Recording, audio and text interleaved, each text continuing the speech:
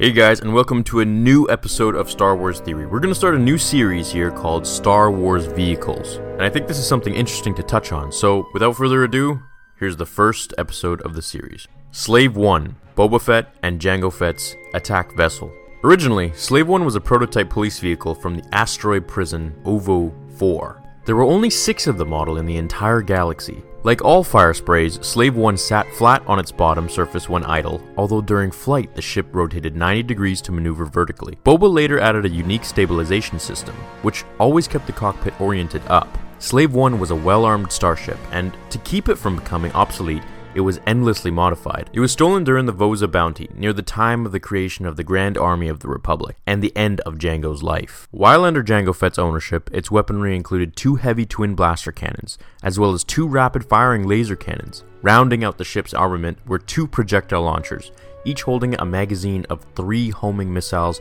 or various other payloads, and a naval mine layer equipped with seismic charges. Slave 1 also possessed special dummy proton torpedoes mounted with homing beacons and S-thread trackers. By tagging a ship with one of these beacons, Fett could then utilize his contraband HoloNet transceiver to track ships through hyperspace. That's how he was always tracking Han Solo with the Millennium Falcon. Most of these weapons were hidden beneath the hull. The armor plating would slide away during the ship's attacks.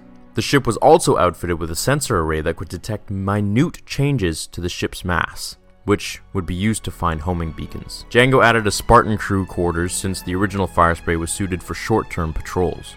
On top of all this, Jango devoted 2/3 of the entire ship's interior to powerful upgraded Kuat drive engines and power generators, giving Slave 1 the sublight speed of an Alliance Battle Y-Wing starfighter. A remarkable feat, which is pretty impressive considering the size and weight of the ship. There was a combination airlock and docking ring behind the cockpit, although this was covered by a sensor dash. After Jango's death during the Battle of Geonosis, the craft came into possession of his son, Boba Fett, who used it throughout his own bounty hunting career. It was also briefly owned by space pirate Hondo Ohnaka, before returning to Boba's ownership near the end of the Clone Wars. The ship became well known to the galaxy's fugitives, who recognized it as the ship owned by one of the galaxy's deadliest bounty hunters. During the Galactic Civil War, Boba used Slave 1 to transport a carbon-frozen Han Solo from Cloud City to Jabba the Hutt on Tatooine. Originally, it had a blue base instead of the dark red. This was then changed when it came into Ohnaka's possession. To this day, citizens of the galaxy look to the horizon in wonder if they'll see the ominous double thrusters once again. Thanks so much for watching, guys. I hope you enjoyed this new series. Let me know what you think about it. So, should I continue more, or is it kind of just boring?